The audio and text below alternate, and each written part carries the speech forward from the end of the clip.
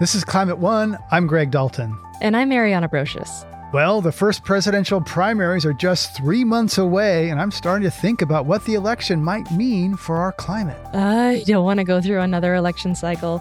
I feel like at this point they are just never ending, and they are so negative most of the time, and there's a lot of stuff that just kind of dominates the news cycle. Right, it divides us, and it seems like every election is the most important one of our lifetime, and yet there's a lot at stake for the climate and energy and a lot more. And with elections, now come fake news and misinformation campaigns trying to sway voters on social media. Yeah, and it's actually kind of frightening how successful some of those strategies are. Just in the renewable space alone, there have been wind and solar projects delayed or even canceled because of misinformation on social media. So it's kind of amazing how much people can be swayed. And it's disturbing that a lot of the social media companies have laid off people recently that are content moderators whose job is to find out and suppress misinformation. A little doubt can go a long way in keeping people clinging to fossil fuels. People are wary of change, and uncertainty favors the status quo. On today's episode, I have a conversation with someone who's uniquely positioned to speak about the intersection of misinformation, artificial intelligence, and climate disruption. That's Democratic Congressman Khanna. Congressman Khanna represents California's 17th district, which includes much of Silicon Valley and the first Tesla factory. And I toured that factory years ago when it was a dark, abandoned former GM and Toyota factory. A new assembly line was being installed for this little company that was just starting to make cars called Tesla. I was surprised by his comments about Tesla and unions. Tesla's status as a non-union automaker, which gives it a cost advantage, is a big factor in the UAW strike now against GM, Ford, and Stellantis. And what surprised you about his comments about Tesla? He came into office with backing from big tech executives who are known for their hostility toward labor unions. So I thought with a big factory in his district, I was a little surprised how clearly pro-union he was, taking the side of workers rather than the big company in his district. Yeah, Khanna won his seat from an 8-term incumbent Democrat who was supported by California's political establishment and labor unions. So Khanna is kind of known as a pragmatic progressive. He is, and that irks some people sometimes. He worked with Joe Manchin's office during negotiations for what eventually would become the Inflation Reduction Act. At that time, progressives and many Democrats were raging against Joe Manchin. Yeah, he was seemingly standing in the way of a lot of climate legislation. In 2021, Khanna was chair of a subcommittee of the House Oversight Committee, and he brought some attention to the role social media platforms play in spreading disinformation about fossil fuels and clean energy. That role of social media companies doesn't get a lot of attention in the energy conversation. Images of wind turbines on fire are one example of smear campaigns on social media that sow doubt about renewables. And in fact, renewables are safe and clean.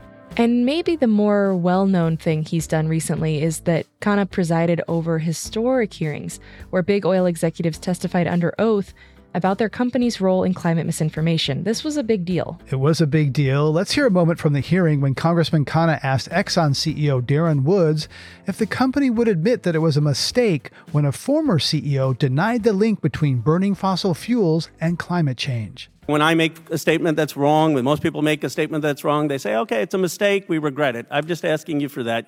I assume now that it's a false statement that the company regrets making it and would acknowledge that, right? I think the expectation would be that we'd look at that at the time it was said, and years ago that was. But forget whether it was consistent or not. Can you just acknowledge that it was a mistake to make? If someone makes a mistake, just say it was a mistake, and you regret that statement was out there. Would you say that? I don't think it's fair to judge something 25 years ago with what we've learned since that well, time. I'm disappointed that you're not even willing to say that something is a mistake. I have two things to say about that. First, the basic science of greenhouse gases goes back more than a century, and famed scientist Edward Teller warned the oil industry about that in the 1950s at the 100th anniversary of the American Petroleum Institute. So Exxon knew. Totally Exxon knew. Second, to be fair, if Exxon CEO Darren Woods makes the admission Khanna was seeking, the company could be legally liable. Yeah, but that's exactly the point, right? Congressman Khanna and others believe big oil should be liable for the harm its products have caused. That is the point. Oil companies are trapped by decades of deceit, and that's what made these hearings so compelling and interesting. Well, it was historic hearings, similar to the big tobacco hearings. Until then, these big oil CEOs had never been brought to the United States Congress to explain their lies about the cause of climate change. For many, many decades, these oil companies knew that burning fossil fuels causes climate change. Their scientists have the most up to date science, and yet they'd have executives go out and mislead the American public. So we threatened to subpoena them, and we got all of the big executives in front of us and millions of documents where they more or less admitted that in the past they had misled the American people about burning fossil fuels and the cause of climate change. And we tried to hold them accountable for their statements. A lot of that, the evidence that we discovered, is now part of efforts by activists and litigation to hold these big oil companies accountable. And there's an amazing moment in that hearing where you're going kind of for that kind of nicotine is not addictive moment where you tell the big oil CEOs they could stop funding the American Petroleum Institute's disinformation campaign. That's the industry association. You say, quote, you could tell them to knock it off for the sake of the planet. You could end it. You could end that lobbying. Would any of you take the opportunity and look at API and say, stop it?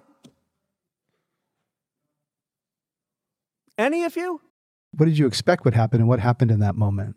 Well, there were crickets. I was hoping a few of them would at least say, yes, we agree with you. API shouldn't be engaged in climate disinformation. But these big oil companies have become very sophisticated. They don't engage directly now in the climate disinformation. They used to in the past just tell outright lies.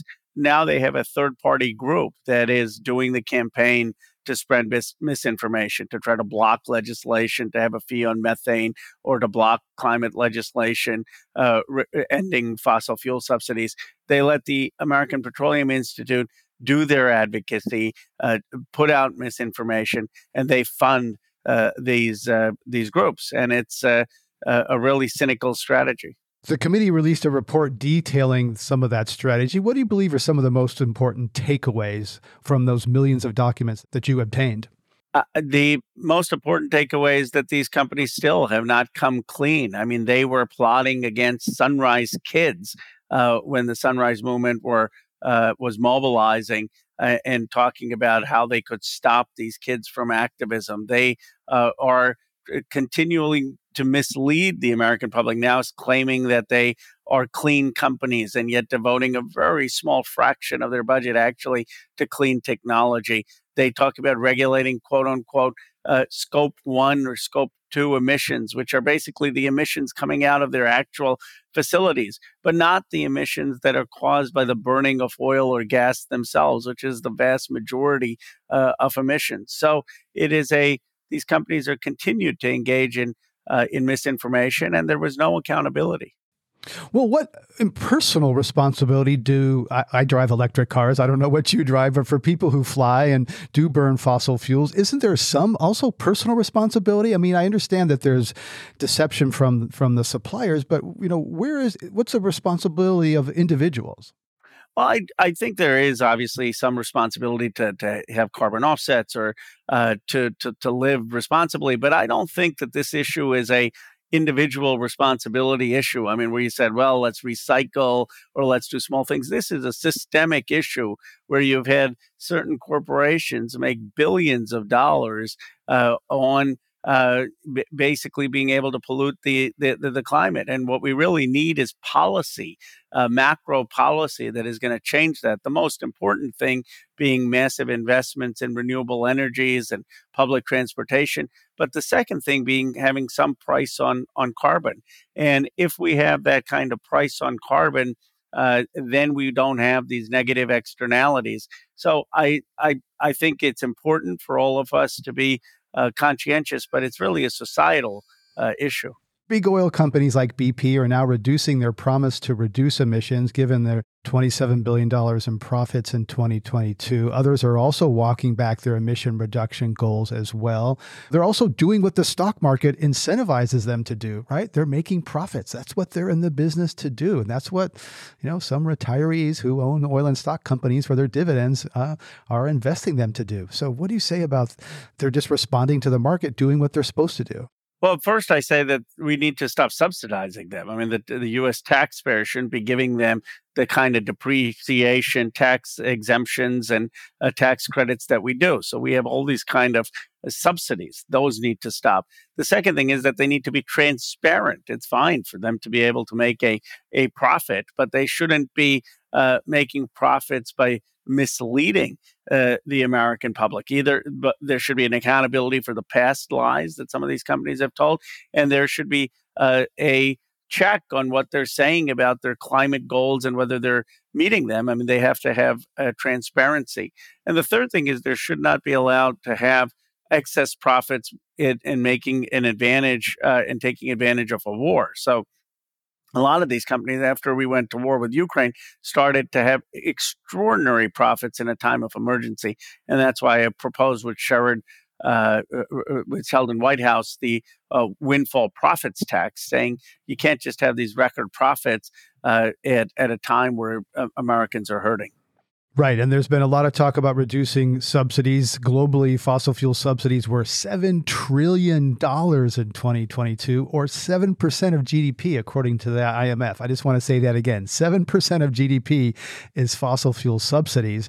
U.S. is one of the biggest offenders, though, politicians live in fear of drivers angry about gas prices. If fossil fuel subsidies go away, there could be some increase in fossil fuel prices. That leads to angry voters, yellow jackets in France, etc. Is our political system really ready for that? Well, one, we could stop the export of oil. We used to have the ban on the export of oil from 1973 to 2015. That would reduce CO2 emission and also would help with gas prices. Second, there are ways of having some price on carbon without having the working class and middle class suffer. You could tax the large corporations and provide a dividend to the working and middle class from that taxation to make sure that the burden is really falling on those who are profiting. And I don't think that ending some of these subsidies would really drive up the price of gas at the pump. These companies are making record profits, and the challenge on the price of the pump was the decisions in Ukraine, the war in Ukraine, and the Saudi decision to cut in OPEC, and that's where we need to be tougher, and that we shouldn't be exporting our oil. I interviewed a board member of ConocoPhillips earlier this year, and he would say actually that oil companies are not very good at making money. While they have some years, like 2022, eye-popping profits, there are some years they lose a lot of money, and critics of the industry often look at the profitable years and ignore the years where they lose money. And over time, this is Arjun Murthy, he's on the board of ConocoPhillips, says actually oil companies are not so good at making money. So, are you cherry-picking your time frame there? And if you look broadly, they don't make as much money. They make a lot, they lose a lot over time. Well, that's an argument for diversification then of these companies into renewable energy.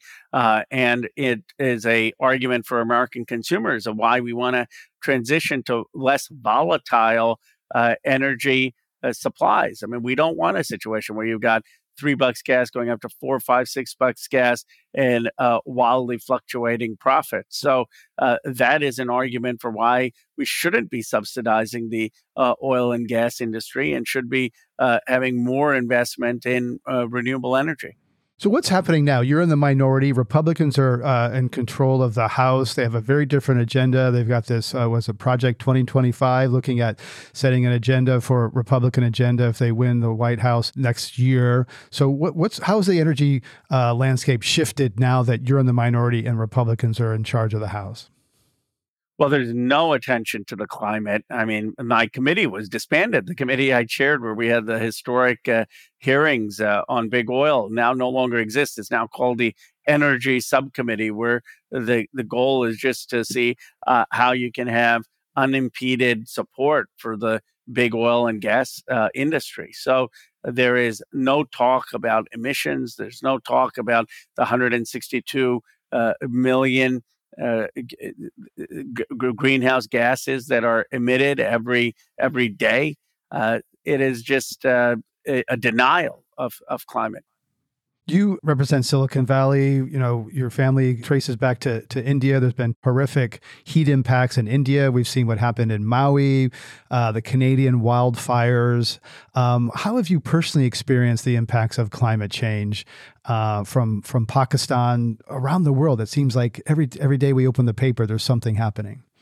Well, the impacts haven't just been international, they've been local. I mean, obviously, the wildfires in California have been awful. The smoke in Washington, D.C. from the Canadian wildfires has been devastating. I have had people I know in Vermont and New Hampshire who've had flooding, and then it's just been heartbreaking to see what's happened in Hawaii.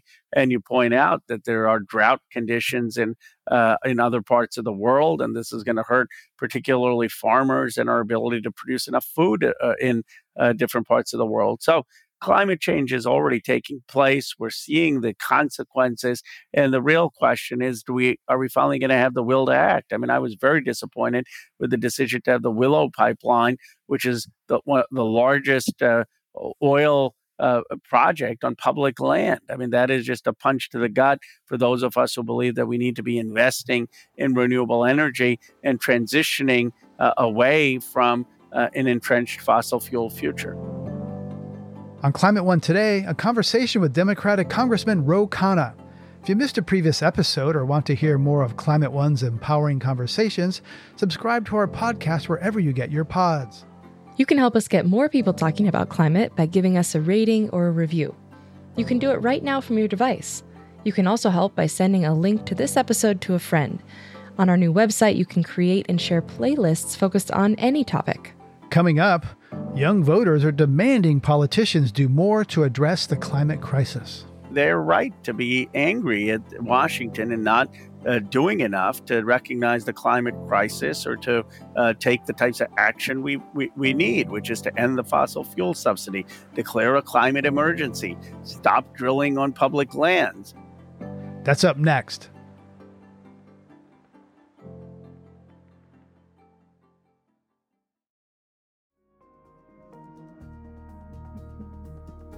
In March, the Biden administration approved a controversial oil drilling project in Alaska's National Petroleum Reserve known as the Willow Project. The approval caused a significant outcry among climate and environmental activists. Yeah, people were really upset about this decision, and the Biden administration claimed that its hands were tied because ConocoPhillips, the company behind the Willow Project, had already purchased the right to drill in that area. Right, and Joe Biden was elected to restore the rule of law. Still, environmentalists say this commits us to burning more fossil fuels at a time when we need to burn less. But recently, the administration made the decision to permanently ban oil and gas drilling on 10 million acres in the reserve, and it plans to cancel 7 leases that the previous administration issued for the Arctic National Wildlife Refuge. Which means the administration is doing what it said it could not do when it approved Willow. Let's get back to my conversation with Congressman Ro Khanna, who's a vocal critic of the Willow Project. The president ran on saying no new drilling on public lands, no new oil drilling there. The Conoco could have taken the administration to court, and the authority may have been challenged, and we could have seen how it would have resolved. But there was no reason for the administration, for the Department of Interior, to approve that. It was a mistake. Right, but there is definitely a shift. Do you think that the Biden administration is worried? What I've heard is they have a problem with young voters who turned out for him in 2020, and they look at Willow and say, I'm not, there's already an enthusiasm gap for Joe Biden. As administration, are you concerned about young climate conscious voters turning out in 24? I am. They really were disappointed with the Willow Project. They really were disappointed with Mountain Valley Pipeline, which is a shame because the Inflation Reduction Act was such a win for climate. The fact that the president is trying to create the Climate Civilian Corps through executive order is a win for climate. But these moves were really unforced errors. And they sent a very disheartening message to young activists. And when I meet young activists, it's one of the first things they bring up. And so we need to address it. And I'm glad the administration is taking corrective action. You mentioned young activists. There's a group called Climate Defiance, and we've seen recently people gluing themselves to airplane runways, disrupting, even going after Democrats, governor of Massachusetts, et cetera. I saw a video on Instagram or TikTok where they actually were more friendly toward you. There's a growing, somewhat radical youth protest movement because they're scared and they don't see a change happening. How do you see that Climate Defiance group and those kinds of more confrontational protests, even going after Democrats? Well, I respect them. I mean, they're nonviolent protests. So obviously, I don't agree with anything that crosses the line into violence or vandalism. But the Climate Defiance has been perfectly peaceful. All they're doing is disrupting a speech or a hearing to make their point. And they're right to be angry at Washington and not doing enough to recognize the climate crisis or to take the types of action we need, which is to end the fossil fuel subsidy, declare a climate emergency, stop drilling on public lands. These are very common sense demands that a lot of the young folks have.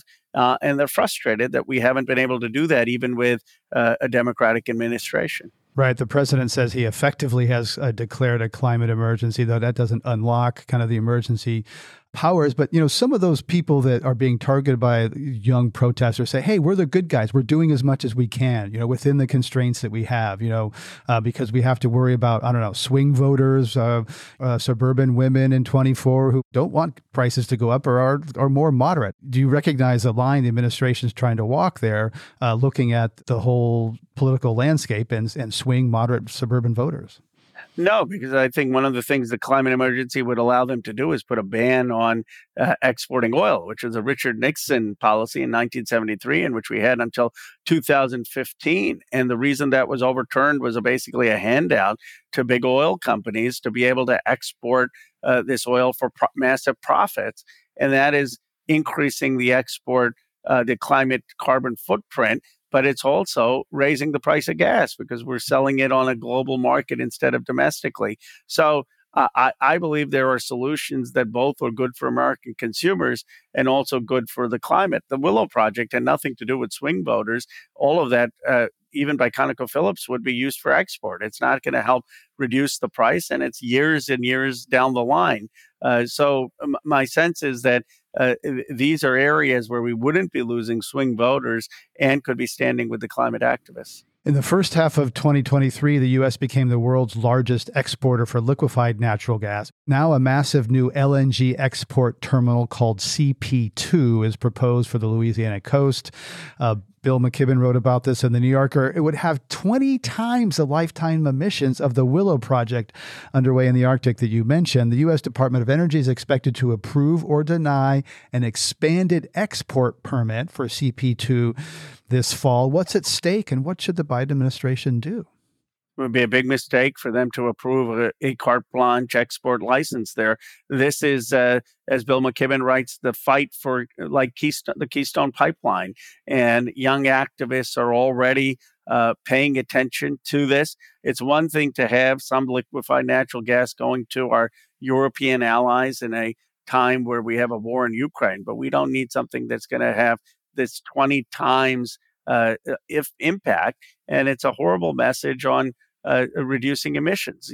What the climate activists are saying is it's not enough just to have investments in electric vehicle battery plants and investments in solar and wind, that we can't continue to entrench and build new fossil fuel infrastructure and expect that CO2 emissions are going to go down or that we're going to make any dent in the 162 million number of greenhouse gas particles that we emit every day.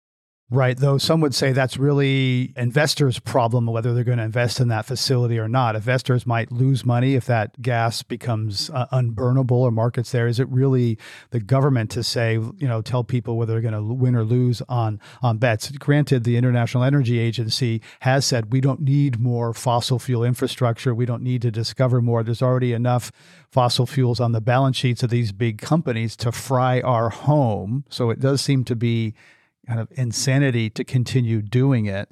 But isn't that the choice of companies in a free market to do it?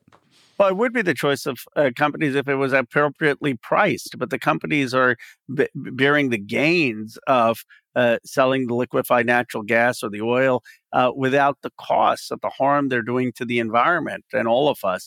And that's because there's no price on carbon. And so if there were an appropriate price, then you'd have a functional market, but you don't. And that's why the government has to step in. And this president has said that he did not want more public drilling on public lands. I'm not sure on the CP2 if that's in private land or public land, but the administration should be taking actions to stop further entrenching fossil fuel infrastructure that is clearly destructive to the environment. Senator Joe Manchin, who was frustrated a lot of people in his own party and sort of scaling down and shaping what became the Inflation Reduction Act. You say that there's a place for Joe Manchin in the Democratic Party. How do you approach him and other Democrats from fossil fuel states? Robert Byrd before him, John Tester's facing a tough fight in Montana. How do you're part of the Progressive Caucus in the House. How do you see moderate Democrats who are in perhaps a different place on fossil fuels and climate than you are?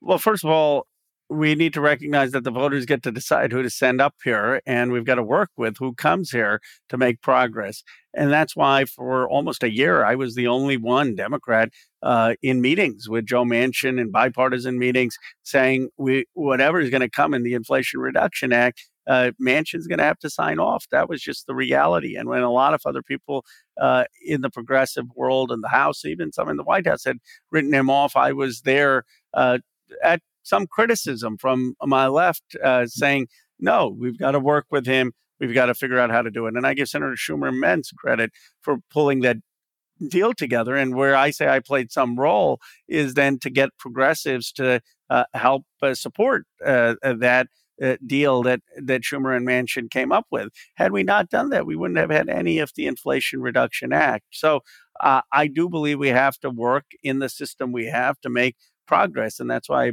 often described as sort of a progressive who's reasonable or wants to compromise to get things done. One more point, we have to have massive investment in places like West Virginia, places that are traditionally fossil fuel states, in new industry, disproportionate investment to incentivize them for making this kind of a transition. As we record this, President Biden's joining a UAW picket line in Michigan. Donald Trump is going there tomorrow. We have this kind of interesting theater with presidents joining UAW striking workers on strike against GM and Stellantis, the owner of Dodge and Jeep. Ford, seems to be on a path toward some kind of deal, a little bit to the side here now. But workers are concerned about EVs that require fewer workers to build, fewer parts, fewer mechanics to take care of them. So how do you address the organized labor demands and the real concerns about this transition to electric vehicles and job security? Well, I was out there in Wayne, Michigan and Toledo, Ohio with the United Auto Workers, and I'm proud of them standing up for fair wages. And it's wonderful, actually, in this country that we have a president and former president both rushing and eager to go there. I mean, I believe President Biden has done a lot more actually for workers, but it just shows the sympathy that America has for the workers. Here's what I'd say about electric vehicles. Obviously, it takes less auto workers to make an electric vehicle. And even if you factor in the battery plant and the supply chains, it's still probably less. But the reality is electric vehicles are going to exist. They're a percentage of the global market. We can debate whether they're going to be 50%, 30%, 20%, 10%. No one really knows, but there's certainly going to be a significant percentage. You yourself said you have an electric vehicle. So then the question becomes, should those electric vehicles be made in the United States or in China? And my view is they should be made in the United States, and they should have good union jobs. That, yes, if you want to make internal combustion engines while those are being made, those are good jobs. So the new jobs for this new market should be American jobs and pay well. And that's the debate with UAW. At the heart of the debate is, should these battery plants, should the electric vehicle supply chain be unionized? I believe it should. Right, though a lot of the investment, as you know, is going to the Southeast and right-to-work states, and the Biden administration, through Inflation Reduction Act, tried to have some domestic content rules, labor rules, et cetera. But the reality is that even Ford and some of these U.S. companies are moving to the Southeast, where there's unions are, if not outlawed, make it very difficult. That's just where the industry is going, right? And there's a concern that this strike could make Ford and Stellantis, unionized cars, less competitive against other companies. Well, the master agreement would cover those plants in Kentucky and Tennessee and the South. And that's why it's important that they get the master agreement, the UAW. In terms of the competitiveness, I mean, you have record profits for the big three. You've got CEOs that are making $30 million a year. You've got $5 billion in stock buyback. So it's hard for these companies to plead poverty or competitiveness when the workers took massive cuts in 2008 and still haven't been made whole. And people see these record profits of these companies. I do believe the administration should have had more safeguards to make sure that if you're going to get taxpayer money, there needs to be the right to organize. There need to be prevailing wages. Are you concerned about, say, partnering with companies from China, as Ford has done? I am, especially if the labor standards aren't being met, and if the workers aren't getting fair wages. I mean, there are also alternative companies that Ford and other companies can look at. Look, there are two competing issues. One is, how do we have as strong and robust a green transition, and the other is, how do we have workers paid appropriately and with dignity? And I don't think that in the rush to just try to achieve one goal, we can overlook the other goal, because if you don't have workers buy-in, then you're not going to get the support, public support for the clean policies, clean energy policies. And Sean Fain and I wrote an op-ed saying the two big challenges of our time are income inequality and the climate crisis. We need to tackle both. The Gen Z for Change groups, young voters on climate, recognize that. If you go to their social media pages, you'll see some of the strongest support from Gen Z voters for the UAW workers. The largest EV manufacturer in the world is Tesla, whose first factory is in your district. The California Department of Fair Housing and Employment sued Tesla last year, alleging discrimination against Black workers who are severely underrepresented in the ranks of executives, senior officials, and managers. Companies faced other litigation regarding worker safety. As a person who represents Tesla workers, presumably who live around that Fremont factory, how concerned are you about Tesla and its place in this ecosystem and its labor practices? Well, when I was in the Obama administration, I had advocated for the unionization at Tesla. I said we should be conditioning the Treasury Department funding to allowing Tesla workers to unionize. And I was outspoken about that, and I have remained outspoken about it. And it is unfortunate that the Tesla workforce isn't unionized. It's a real concern in this electric vehicle transition. Legacy auto companies and even oil and gas companies have more diverse workforces than some of the solar and the, quote, clean energy companies. So where is the U.S. making progress on that front, bringing workers of color into this new economy so that they're not left behind? President Biden, has this Justice 40 initiative trying to put a lot of placement on that. Where do you think it's happening, and where does more work need to be done? Well, we need to make sure that these funds that are going from the IRA are going to places that are union friendly towns, that are going to communities of color, and the investments are going into cities that have large, diverse populations, and that we have to be intentional about that. And we need to be intentional in the funds for workforce training and have metrics in measuring that so that we don't just have all of this funding go without any concern about the geography or the inclusivity of the support. Coming up, what would a Green New Deal for health mean for victims of climate disasters? We need to have that kind of a infrastructure so that when there are climate emergencies, people can get the health care that they need. We don't have that. We didn't have that with the flooding in Vermont. We didn't have that with the emergency that we saw in Hawaii. That's up next.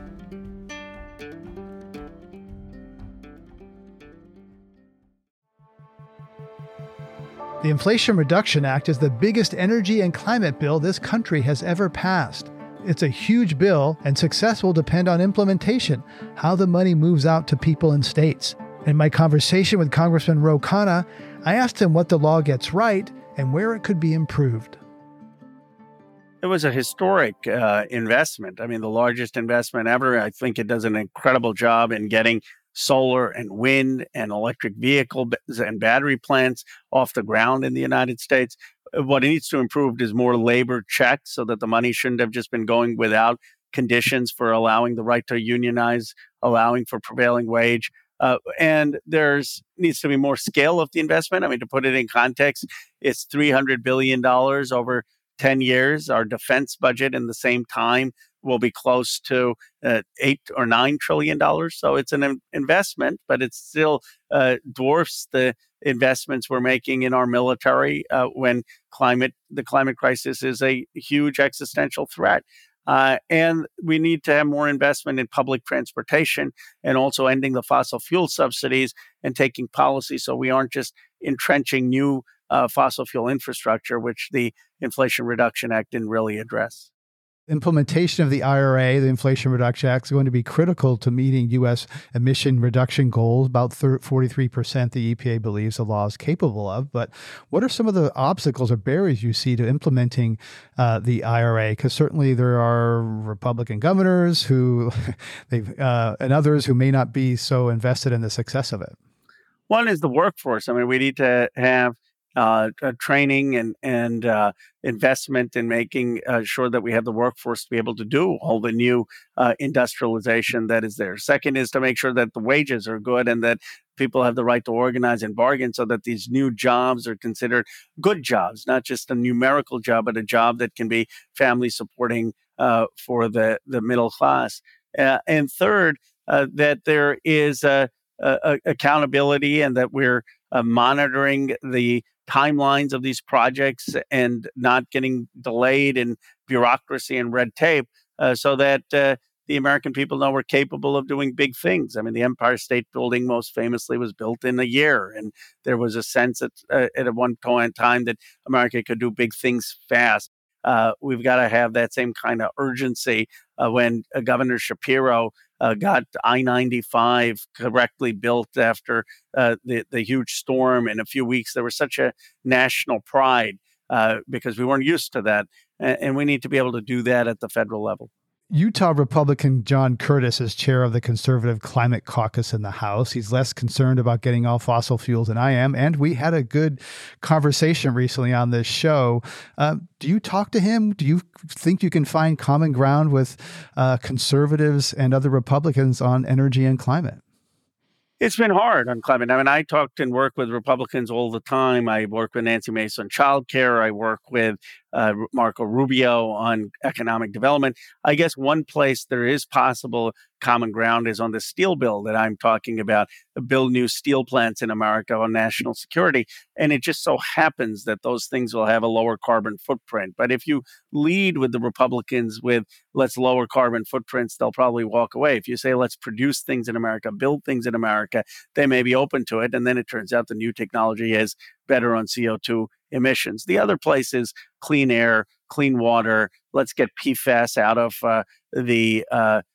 out of communities. Those arguments also can appeal sometimes to more Republican leaning voters and members of Congress who come from a tradition of sometimes stewardship of the land, stewardship of the air, from a faith tradition. I mean, my faith in terms of my Hindu faith is a is certainly one of respect for the world and planet we live in and all living organisms, that there is a divinity to that. And other faith traditions have the same kind of reverence for the land and the water and our obligation to it. And that is a language that sometimes finds common ground with Republicans.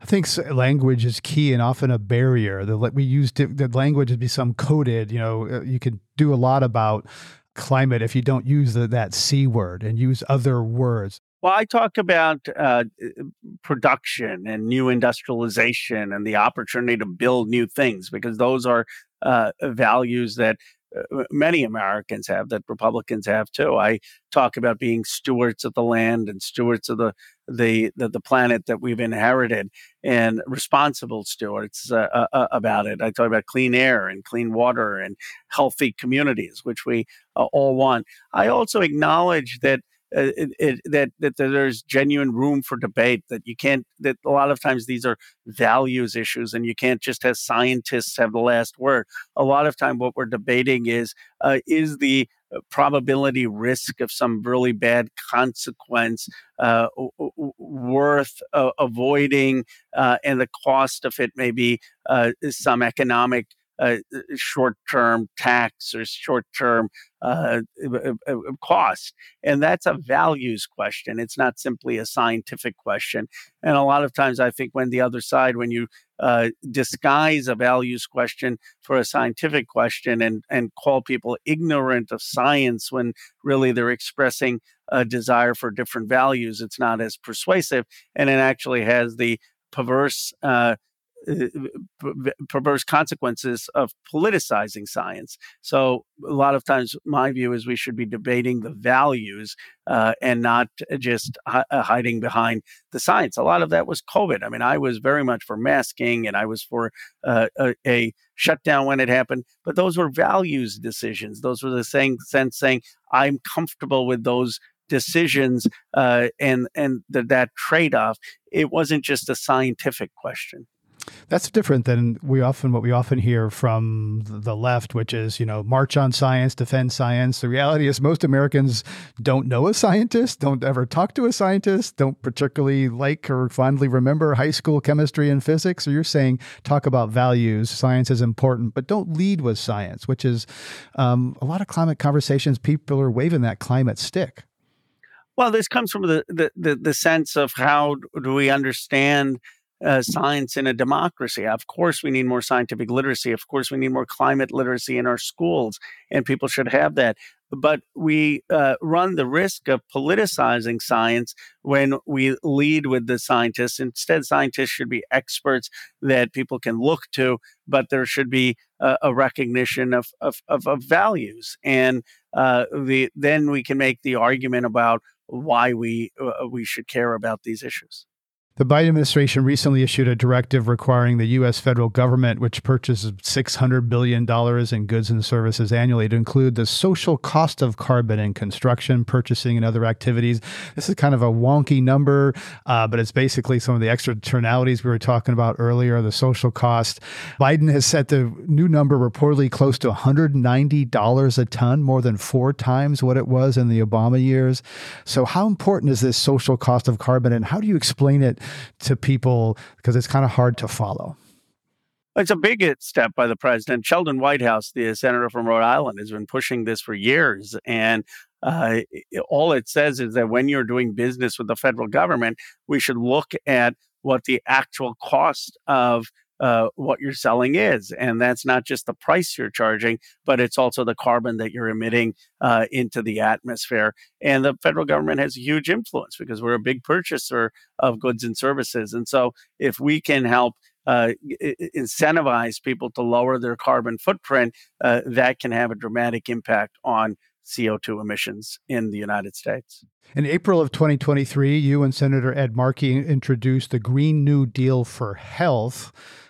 Green New Deal is kind of a rallying cry. It seemed to be not really active policy inside Washington. Can you explain what the Green New Deal for Health contains and why you're proposing it now?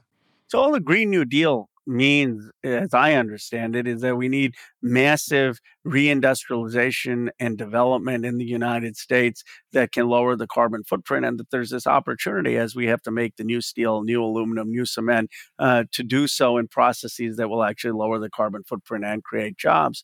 With the Green New Deal for Health, it actually was a bit prescient. We did it in April of 2023, and then you had the awful, heartbreaking tragedy in Maui, and you saw the need for healthcare systems and emergency response systems to be adaptive to climate emergencies. We don't have that. We didn't have that with the flooding in Vermont. We didn't have that with the emergency that we saw in Hawaii. We didn't have it fully in the storms we saw in Florida. So this is just saying that we need to have that kind of a infrastructure so that when there are climate emergencies, people can get the health care that they need. Right. And those costs are just soaring, and we don't seem to sort of, people don't personally feel that cost. They think it comes from, I don't know, some Uncle Sam's pockets somehow that's not related to their taxes. How long can the federal government continue to run to the rescue of these disasters that are happening with increased intensity and frequency? Well, that's exactly the point of why we need the climate investment, because if we don't have these investments, the costs of these catastrophes are going to be far more. Now, people say, well, even if we do it, what about China? What about India? What about the rest of the world? Well, America will lead. We always have led. And that leading shapes the markets, shapes the behavior of other countries, especially if we end up including a carbon tax at the border. We can really shape global markets to reduce global emissions. We are the largest economy in the world, and especially working with Europe, we can have that kind of impact. And speaking of the global impacts of this, climate is obviously a global issue. Vladimir Putin has weaponized fossil fuels in his invasion of Ukraine. You referenced that earlier. Republicans have gone squishy on supporting the Ukrainian people defending their homeland, and public support for U.S. funding is softening. The AI tools and deep fakes are much more sophisticated than they were in the 2016 election. Is that on your radar, this potential, what some people, Scott Galloway, a podcaster I listen to, and others have said, there's a coming wave of Russian disinformation on oil and gas motivated by Ukraine and aimed at the U.S. election? I'm very concerned about Russian disinformation. I'm concerned about Chinese disinformation. When I was in Taiwan, there was so much concern about Chinese propaganda, and there's going to be concern about Russian propaganda in the United States. And that's why we need to have some rules adopted by Congress about the use of deep fakes, about the use of AI for propaganda and disinformation. And we need our federal agencies, FTC, FEC, to try to have those rules before 2024. I fear we can't barely keep the government open, that it's going to be hard to come to that consensus with Republicans who may have an incentive in doing anything to aid the Trump campaign. But we really need to have some rules of accountability. So as we look forward, we're concern about Russian disinformation, energy, and this clean transition is going to be very much at the center of the election, as we've seen by Donald Trump and Joe Biden going to Michigan this week. How do you think that energy is going to play out in the 2024 election? We are going to have new energy sources in the world. That is obvious. The question is, will America lead in them? Or are we going to say, well, we just want to lead in oil and gas and let China and other countries lead in the new energy sources? That has never been the American way. That would be like saying, well, we should just continue to lead in the analog world and let China lead in technology. What a colossal mistake that would have been.